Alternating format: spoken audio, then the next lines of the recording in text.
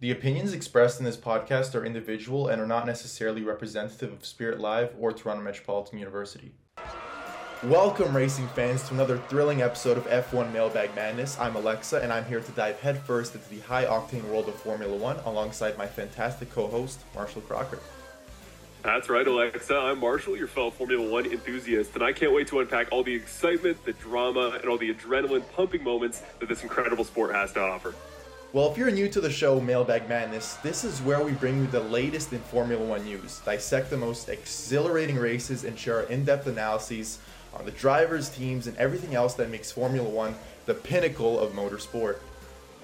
That's not all, folks. We also have something special in store for you. This show is all about you, our fantastic audience. We're going to throw open the doors to our virtual mailbags. You can send in your questions, comments, and insights. That way we can answer your burning questions and share your opinions on the air. So whether you're a diehard F1 fanatic or just dipping your toes into the world of racing, Mailbag Madness is the podcast that's got it all. From the twists and turns of the track to the inside scoop on the personalities and stories behind the helmets, we're your one-stop shop for all things Formula One. So buckle up and get ready for a wild ride through the world of Formula One. This is Mailbag Madness. Hello, everybody, and welcome to the fourth ever episode of the Mailbag Madness podcast. I'm Aleksa Kosvik. I'm here with Marshall Crocker once again. Marshall, how's it going on this Friday afternoon? Back at it again. 4 episodes in. We only got 2 left after this one. How you feeling? Oh, we're great. We're in a great spot, and then not only in the season but in life. Unfortunately, we are now into a couple weeks hiatus until Las Vegas, so don't know what I'll be spending my Sundays doing, but we're good. Everything aside from that. To be honest, I'm glad we're taking a weekend off because I was surprised by how dull that race was up until that wheel-to-wheel battle that we saw with Perez and Alonso. I thought that it was surprisingly a very dull race, to say the least, given how, historically speaking, we've seen Brazil be such an entertaining track filled with unexpected surprises. I thought it was a really boring race, to say the least. Obviously, Aston Martin's resurgence was one of the big talking points. We had Alonso finish on the podium for the first time since Zandvoort. We had Stroll surprisingly coming in P5. They qualified well as well. I guess Leclerc being unlucky again with the hydraulics, the unreliability of the Ferrari coming into existence once again, and then just the racing incident in that first corner with the Haas and the Williams. A little bit unfortunate. Not that it would have affected the outcome of the race at all. Probably still would have ended up lower on the pecking order, as we usually see with those two cars. And then one of the bigger talking points, I would say, other than the wheel-to-wheel battle that we saw with Perez and Alonso, was definitely the lack of pace that Mercedes showed. But I guess, Marshall, as we always start off with every podcast, give me your initial thoughts, and then I'll take it from there.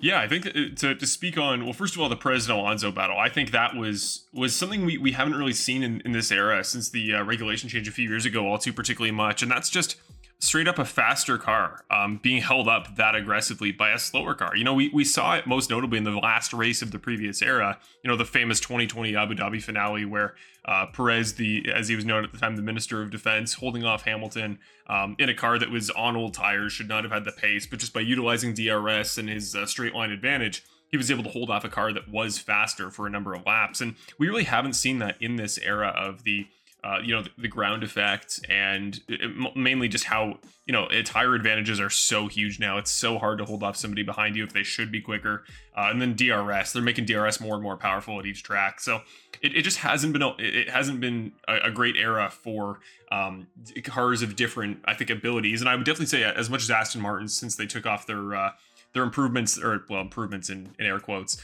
that they added a couple races back. Since they've taken them off, they look like closer to the car they were at the beginning of the year. Definitely not, I think we can agree, like the second biggest challenger, as they were in like Bahrain to start the season. But it was great. I think it showed Alonso, he still has that hunger, still has that fight. I think after, especially his qualifying the week before, a lot of people were giving up on Alonso as, maybe as the car's going away, this is, the last gasps of his F1 career. But no, he just had some fight. And I think that also a little bit speaks to Perez. He was sloppy on the last lap at a turn one. That's why it was a battle at all.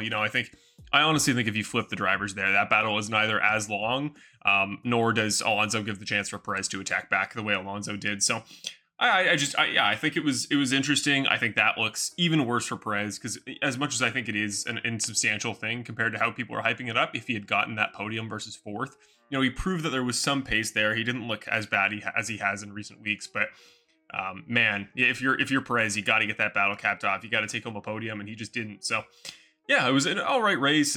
By Brazil standards, it was bad. I personally, I think I give it a 5 out of 10 when I was talking with people I watched it with. But realistically, that's a bad Brazil race is a good Monaco race, for example. Like it's not, it's not necessarily speaking that it was awful altogether.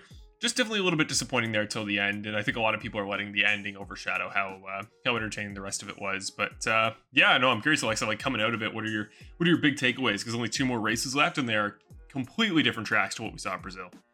Right. From what I've heard, obviously Brazil has been one of the more entertaining tracks that we've had on the calendar in the last recent years. We saw that last year, coupled with the unexpected surprises we saw with Mercedes finishing with a 1-2.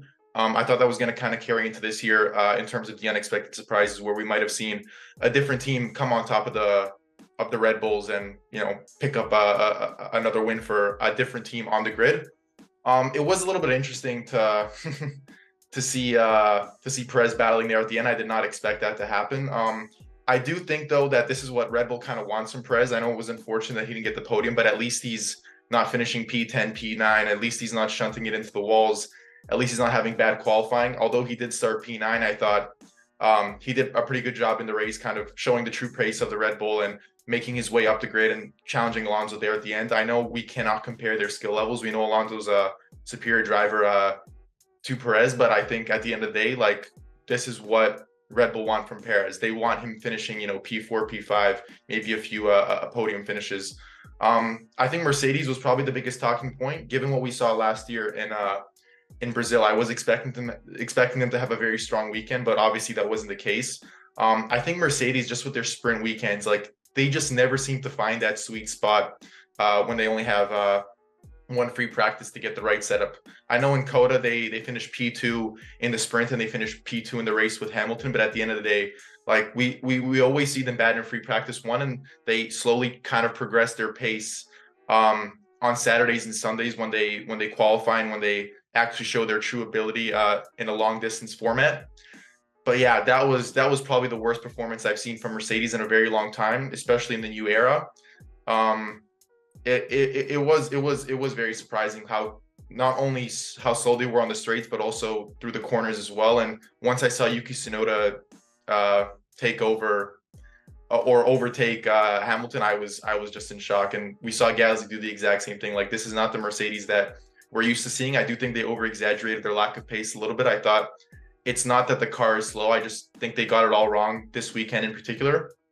But overall, yeah, they're going to have to fix whatever issue they were having for Vegas, because if they're that slow on the straights, they might not even finish in the points in Vegas, which is a track that they're going to be racing in a straight line throughout the entire Grand Prix. And it just goes back to what I said, their inability to find the right setup or sweet spot on sprint weekends. But yeah, a little bit of an over-exaggeration, but also a bit of a surprise as well, given the expectations that were on them going into this weekend because of how they performed not only last year but in previous seasons with the Hamilton and Bottas era. They've always done really well at Brazil, but this was just a little bit of a surprise to me. I don't know if you maybe think that's going to be a recurring issue for them, Marshall, just to quickly touch on that, or do you think it was just a lack of setup and we'll see them, back fighting for podium positions in Vegas and Abu Dhabi?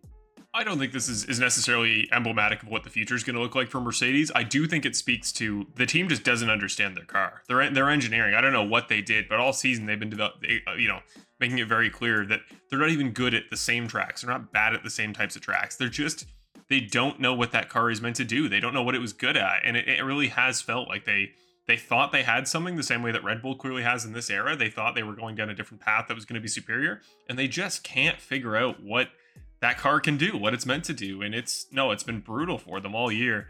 I hope next year they get some sort of vision, because I really do think that the best chance Red Bull has to get some full season competition next year is Mercedes. I think as good as McLaren's development has been, and as much as Ferrari's always in the mix with how invested they are in F1, I just think Mercedes has so many more resources and the infrastructure to be the one to really compete, but they're not going to do that if they don't have an engineering direction to take their entire program. So yeah, I don't know. I'm hopeful that things will get better, but just to wrap it up, yeah, I definitely think things are going to change a little bit into Vegas. I'm not as confident in my pick that maybe this week at Vegas is where Mercedes gets that win, one of the two cars, and I genuinely think it is pretty even between both drivers. But yeah, no, I just to wrap up, I think I think things will change in the future. I don't think today was totally emblematic, but it was another piece of evidence to suggest that they just don't know what they're working with there. A team that won 8 straight constructors championships has 1 win and 2 poles in the last 2 years with the new ground effects era. And it is really interesting to see how they've dropped off in form. And this might have exposed the fact that they were solely dominant because of the power of their power unit over those 7-8 years that we saw Hamilton and Mercedes dominate F1. And I think we're seeing now with Red Bull, and you and I touched on this when we had a personal conversation about why Red Bull has seen an uptick in pace and why we've seen Mercedes have a downgrade in pace. It's because Red Bull has always had a better aerodynamic package than Mercedes. Mercedes dominated all those years in F1 because of their power unit. But then when you went to tracks like Monaco, where the car relies a lot more on the aerodynamic package, it was Red Bull coming out on top. We saw that, with Ricardo in 2018. It was all these tracks that relied more on the car's aerodynamics rather than the power unit, where Red Bull would end up shining. And now that the cars have more emphasis on aerodynamics rather than power unit, is why we're seeing Red Bull be so dominant as it is. And just to quickly touch on this before we move on, I think, McLaren can also be that second team. I mean, we saw Norris in those early stages of the race. I think it was in the first few laps where he almost overtook Max, and we haven't seen that throughout the entire season. So there is a little bit of optimism, not only for Mercedes, I mean, maybe not this weekend, but certainly the past weekends, that they can catch Red Bull, and McLaren can do that as well. So I was also very impressed with Norris as well. Again, just showing why he is one of the best drivers on the grid, and that he can potentially challenge Max once he gets put in a car that is just as fast as the RB19 or the RB20. We'll see next year what they bring. I'm expecting Red Bull to be fast again. My only response to that is just, winning one race, having a really good weekend is one thing. And again, until he can beat Max on even pace, I feel like that's a whole different tier of success. But the big thing for me is just over the course of a year, McLaren hasn't made a title challenge since 2001 when Mika Hakkinen won the title. They don't have that ability as an organization yet. They don't have that experience recently, like this current iteration, to fight over an entire year. And you saw back in 2021 just the levels that Red Bull and Mercedes had to push to in terms of investment to keep their cars that fast. I just don't think McLaren will necessarily be able to, certainly not for the constructors. Maybe Norris for the drivers is their best bet, but I just don't think that's why you're saying that it's going to be Mercedes the one challenging Red Bull rather than McLaren, if someone is to challenge them next year. For the title next year. If somebody's going to beat Max, it's going to be one of them. All right, moving on, I guess, for the most interesting topic that you and I have covered throughout the entirety of the podcast, ranking the driver pairings on the current 2023 F1 grid. Let's breeze through this, Marshall, because I'm very excited to see who you've ranked from 10th to 1st. So let's start with number 10 and 9. Who have you ranked as the worst driver pairing on the grid in 2020? The way I've kind of done this, I've put it into little tiers of I think there are teams that are closer and teams that are definitely further away in terms of driver talent. But that's perfect because 10 and 9 are my fifth tier, the worst in F1. At number 10, I have Williams, and at number 9, I have AlphaTauri, which I think there will be some argument about number 9. I think 10, it depends on how much you think Alex Albon is carrying that team, but I don't think there's much argument right now that Logan Sargent is the worst driver in F1. He didn't have the pedigree in F2. He shouldn't have got the seat. He came in and did nothing with it. And his 1 point he scored all year was a sham off an attrition race where 2 guys got DQ'd. I don't see any argument he isn't the weakest. And as good as Albon is, and he really has outperformed that car, he's just one of those guys, kind of like a Pierre Gasly or a Daniel Ricciardo now, that in weaker machinery, they can always find a way to outperform it. But you put them in a top seat, and they just aren't championship level talents. And that's kind of the same reason for number 9. And Yuki Tsunoda, I talked about it a little bit last week. I alluded to it. I don't know why that guy gets the hype he does. People look at him as like a bull of potential. Like he has this raw pace that I don't know where that's coming from either. But he's super inconsistent. And for me, I think the worst moment of any driver at Brazil this past week was Tsunoda just getting lazy, getting in the grass, coming down that second hill. I think it's turn 8, just getting in the outside grass, clipping it. And that's just a mistake that, dialed in drivers over the course of a long race just can't make. So I don't rate them nearly as highly, but I will say if Liam Lawson, who was driving for that car part-time at the beginning of the year, if he was still there, because he's an incredible talent, he's proven it all around the world, you replace either one of those drivers with Lawson, and he moves up into the next tier for me and into the 8th spot. So Williams, you 10. You are really high on Liam Lawson then. You are really high on Liam Lawson. You think he could actually have a really good F1 career once he finds a full-time seat in either 100%. Red Bull or Ferrari. Yeah.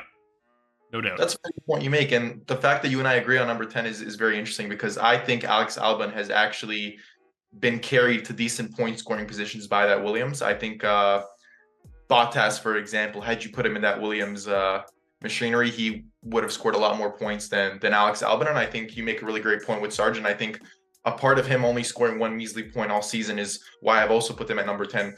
And I think you'll see that through a lot of the other teams as well that I've ranked here. I think sometimes I'll rank a team lower than it should be because of that the second driver not being able to perform to the abilities of the first driver. So yeah, I've also put Williams at number 10. I actually put Haas at number 9. I just, with Nico Hülkenberg and Kevin Magnussen, I mean, one combined podium, one pole in Brazil last year that came to fruition because of like the racing conditions with the rain and other drivers behind Magnussen who went out first not being able to set the same lap times as him because of the conditions. And again, I don't understand why some people have kind of ranked Haas higher than teams like Alfa Romeo, AlphaTauri, or Williams. I just don't think they have a good driver pairing. They are very experienced drivers, but at the end of the day, I would much rather put a duo of Bottas and Zhou and Tsunoda and Ricardo before the Haas pairing. I expect them to perform a lot better from race to race. I just, not only does the car not have pace, I just don't think they're great drivers when it comes to like their ability to put the Haas in a good point scoring position, because they're currently last in the constructors, and the fact that none of them have scored a podium in the last couple seasons kind of speaks volume as well. So I put the Haas at number 9. I don't know where you've put them. You might have ranked them higher, given that you just told me that you have the Williams and the AlphaTauri 9 and 10. But for 8 and 7, I have put Bottas and Zhou at 8. So the Alfa Romeo is my 8th best team on the grid, and I've put the AlphaTauri at number 7. I think Ricardo has a lot to do with the AlphaTauri being in number 7, just given his career. Obviously, he's got a handful of race wins compared to some of the other drivers that I just mentioned earlier. Maybe not Bottas, but definitely Magnussen and Hülkenberg. Now, it is hard for me to say that Hülkenberg and Magnussen are worse drivers because we haven't seen them race in the machinery that Daniel Ricciardo has raced in. But at the same time, we can never know the true answer to that question until we actually see that. And as of right now, I will be looking at the numbers in this specific take, and I'll definitely put Ricciardo before I'll put the rest of them. And I think he's carrying that AlphaTauri in that number 7. I will disagree with you slightly. I do think Tsunoda is overhyped. However, he has shown that he does have true pace. And once he fixes the mistakes that he's kind of been making from race to race, obviously we saw in Mexico when, he tried that overtake on Piastri, just ended up bringing a double point scoring position for the AlphaTauri. So I'll put 8 Alfa Romeo. Again, maybe Zhou is what's bringing that Alfa Romeo to number 8. I think Bottas did a really good job in 2022, kind of putting the Alfa Romeo where it shouldn't have been. So had they had a better second driver, I might have put them higher. But yeah, not really high on him at the moment in terms of like his potential and what I think he could do with his F1 career. So I'll put Bottas and Zhou at number 8 with the Alfa Romeo. I'll put the AlphaTauri at number 7. So what are your 6 and 7, Marshall? Yeah, so moving on to me for number 8, I got Haas, and I think the big holdup a lot of people have with Haas's driver lineup is that they kind of pair Hülkenberg and Magnussen together, and they kind of put them in a box in terms of talent. They make them a little bit interchangeable, and I think that's a problem that I'm definitely going to dispute. And I think Hülkenberg is an incredible talent. He's been around F1. I think he's going on 200 races now. He's had an incredibly long career, tons of experience, but he's had pace for years. He's come so close in very weak machinery to those podiums that would end the famous non-podium streak, the longest in F1 history that he has. And Magnussen, I do put him as I think the second worst driver in F1. I don't think there's a ton of talent there. He was quick in his one-off race that I watched him in IndyCar. That reminded me that the guy's definitely got good pace, but man, he makes a lot of mistakes. He, back in the day, the old Gunther Steiner, the feud he had with him, and a lot of that was deserved. But no, definitely a guy that I think drags them down a little bit, and maybe that's why I might move AlphaTauri up in retrospect. Just because they do have a lot of, I think, talent that could work. I just don't think they utilize it particularly well. Whereas, I think Hülkenberg, really good. I would put him not quite top 10, but I would put him up in that category. And that's kind of the same thing, justification for Alfa Romeo at 7. I have, Bottas. I rate him extremely highly. He was fighting Lewis for race wins back in the day, not titles. He never really had, he still doesn't, I don't think, have that competitive edge that really pushes him to compete for wins. He doesn't have that killer Has instinct. a lot of pulls as well. Yeah. Really good pace. Had some great laps. Still has a lot of track records from back in the Mercedes days. So really good driver. Guan Yu Zhou is an interesting case where I think he is an F1 worthy talent. Good junior career. He's looked pretty solid. Scored points in his first race in an Alfa Romeo. But yeah, it just doesn't excite me, and I don't think it excites particularly anybody. You know, he never has those like breakout performances. Never really gets in a Bottas's shadow particularly all too much. Yeah, just not super bad. I actually right now I would take him over Tsunoda in this current moment, though I think Tsunoda theoretically has a higher ceiling. But yeah, for me that's just the justification. So I put them at 7 and 8, and then moving up to 6. This is where it starts into my tier 3. Those two teams I just mentioned were my tier 4. Into tier 3, I have I'll just say Alpine at 5 and Aston Martin at 6, and we can kind of debate that. And I know I think this is the category you have them in, Alexa. So I'm curious what your differentiation between Alpine's lineup and Aston Martin's is. The key differentiation that I have here is Fernando Alonso, without a doubt.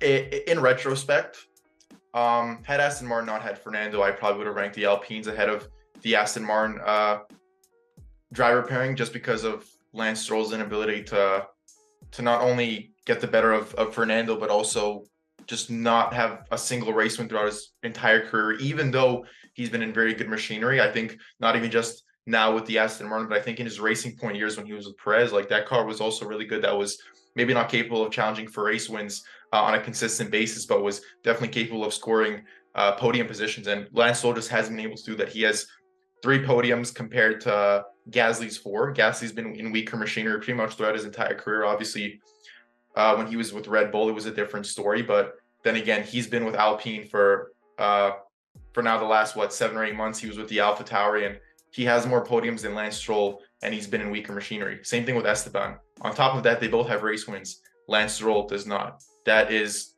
the justification for why you could make the argument that Alpine is ahead of Aston Martin. I just think Fernando's illustrious career, his ability to put midfield cars in really good point scoring positions. He's now at the age of 41 or 42. He has 8 podiums this year with the Aston Martin team. So that's why I would definitely put Aston Martin ahead of Alpine, not because of Stroll, but because of Fernando Alonso. I think his illustrious career, coupled that with the fact that he's had an amazing season, hasn't picked up a race win or a pole, but he's been on the podium so many times. And even now, fending off Perez, who's in arguably the best car in F1 history, to get the final podium position, and his ability to just, fight race to race, even though he knows that Aston Martin isn't as quick as it used to be. And he's able to give them not only good scoring positions, but like I said, really good podium places as well. So that kind of justifies my reason for putting Aston Martin ahead of Alpine. The X factor here is definitely Fernando Alonso and not Lance Stroll. Had it been maybe Vettel from last season, I probably would have had the Alpine ahead of the Aston Martin. But from what Fernando has showed me this year, I think that justifies a top 5 spot for Aston Martin. But I'm curious to see why you put Alpine ahead of Aston Martin. Yeah, you basically summed up most of it. I'll keep it pretty short and sweet. But for me, it's the exact reasons you mentioned. I think personally, I put Gasly a little bit ahead of Ocon. I think Gasly on a top team could be a consistent race winner the same way Bottas took some off Hamilton. I don't know if Ocon quite has that top level pace. I think the ceiling's a little bit lower, but is a more reliable driver. And I think he would have more points even the last 2 years if he gets a lot of bad reliability issues that aren't really his fault. So yeah, I agree. I value more Gasly and Ocon being closer to Alonso, both of them, than they are to Stroll in terms of negative in case of Stroll and positive in the case of Hamilton. And that's why I put him ahead. But I think we value each driver, I think, about the same. I justify having 2 guys that are that consistent, that are pretty much interchangeable in the points versus Alonso and Stroll, who is just basically dragging along to that team's all the points that they scored there at Aston Martin. So yeah, to move up to the next tier, my tier 2 actually has 3 teams in it. I have the team at tier 1, kind of for the same reasons I just described with Alpine, ahead of these other guys. But at number 4, I have Ferrari. At number 3, I have McLaren. And at number 2, I have Red Bull. And the reasoning for each is that we start with Ferrari. And I think the issue is that car over the last 3 years, or even you go back basically half a decade to when Vettel got there, those cars should have more wins. And their guys, namely Leclerc, really have not lived up to the amount of raw pace they have. They made a lot of mistakes. I don't think Sainz has the flat out pace that Leclerc does. I just think he's consistent enough that he doesn't make as many mistakes, and thus they score pretty similar in the points. If I had to take a driver to start a team, I would take Leclerc. But boy howdy, like the Sainz just is he does what he has to do to get points week over week, and they're incredibly talented drivers. I think that this pairing is so much better than Alpine that I have at 5. And then McLaren at 3. I think the question is how much more does Piastri progress before the end of the year. If he gets another win in the last 2 races, that'd be wild. I don't see it, but he got that win at the sprint race earlier in the year, which is one more than can be said for Norris. If Piastri takes another step next year and could be a consistent race winner, is equaling Norris on pace every week, then I think this team would move up to 2, maybe even 1. For Norris, it's just incredible driver, but to put him above some of the guys we're about to talk about in these other pairings, has to get that win. He should have had one at Russia a few years ago. That was entirely on him. And he just really, really good pace. But there's something about like that killer instinct that he hasn't shown me, It's hard for me to think of like iconic Lando Norris, like aggressive overtakes or these moments that he has an opportunity to make a moment for himself. And sometimes he just doesn't. And I think once he can do that, I think he'll move him into, he's in my top 5 best drivers in F1 list if we ever do that individually. But for sure, he's up there. I can't put him ahead of Red Bull, who I have at 2. Verstappen's the best driver in F1. I don't think for me, certainly there's not even a question about that. The question is just how much does Perez bring them down?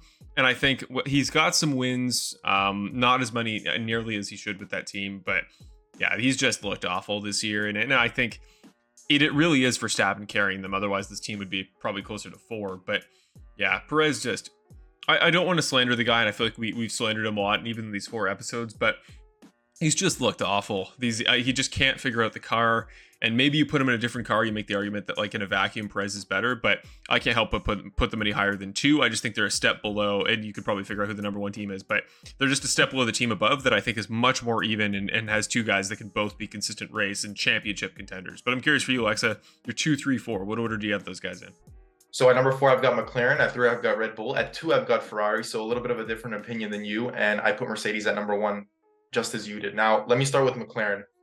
Very, very, very good pace this season. Not only from the car's perspective, from the driver's perspective. I think Piastri has an immense amount of talent. I do think Norris sometimes undermines and belittles his talents and skills a little bit too much when he's speaking about his performances or why he doesn't have a race win.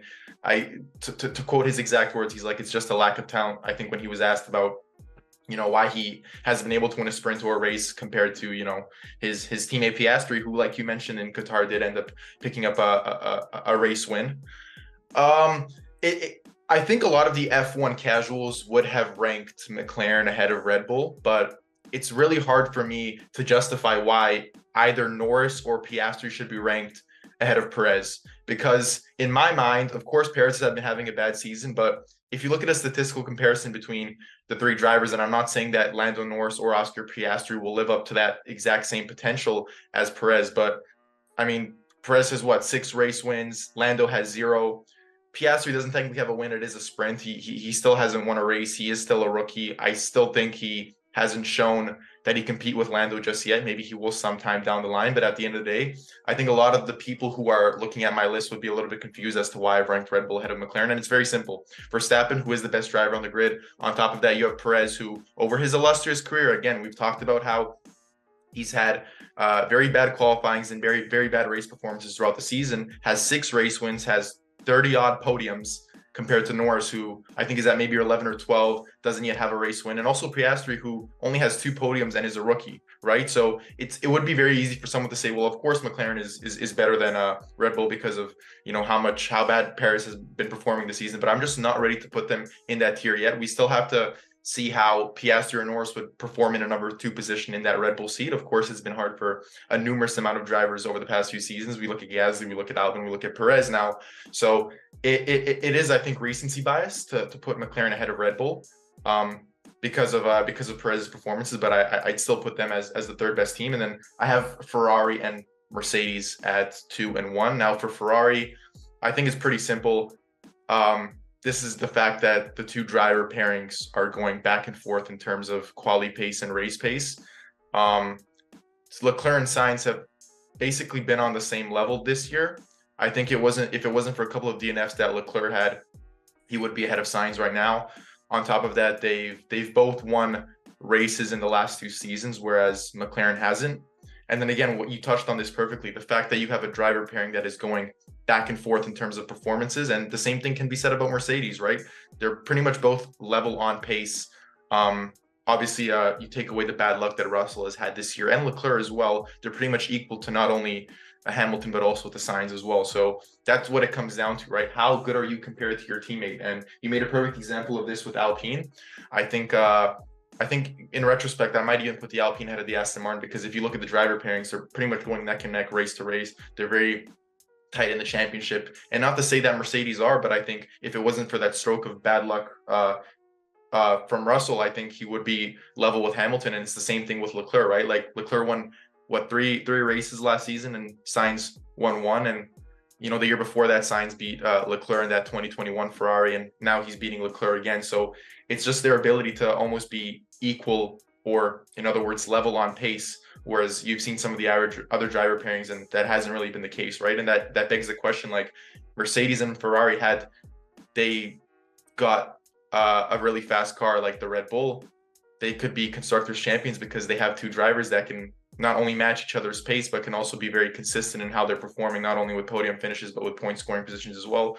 Whereas you look at like McLaren, we still don't know with Piastri, right? He's had a really good season, but then again, we just saw in Brazil, he wasn't able to keep up with Norris's pace. And then how long have you and I been talking about what Perez has done this season? So that kind of what justifies Mercedes and Ferrari at 1 and 2. The reason I put Mercedes ahead of Ferrari is because of Lewis Hamilton just being statistically, not from a skill level perspective, but statistically the greatest driver of all time.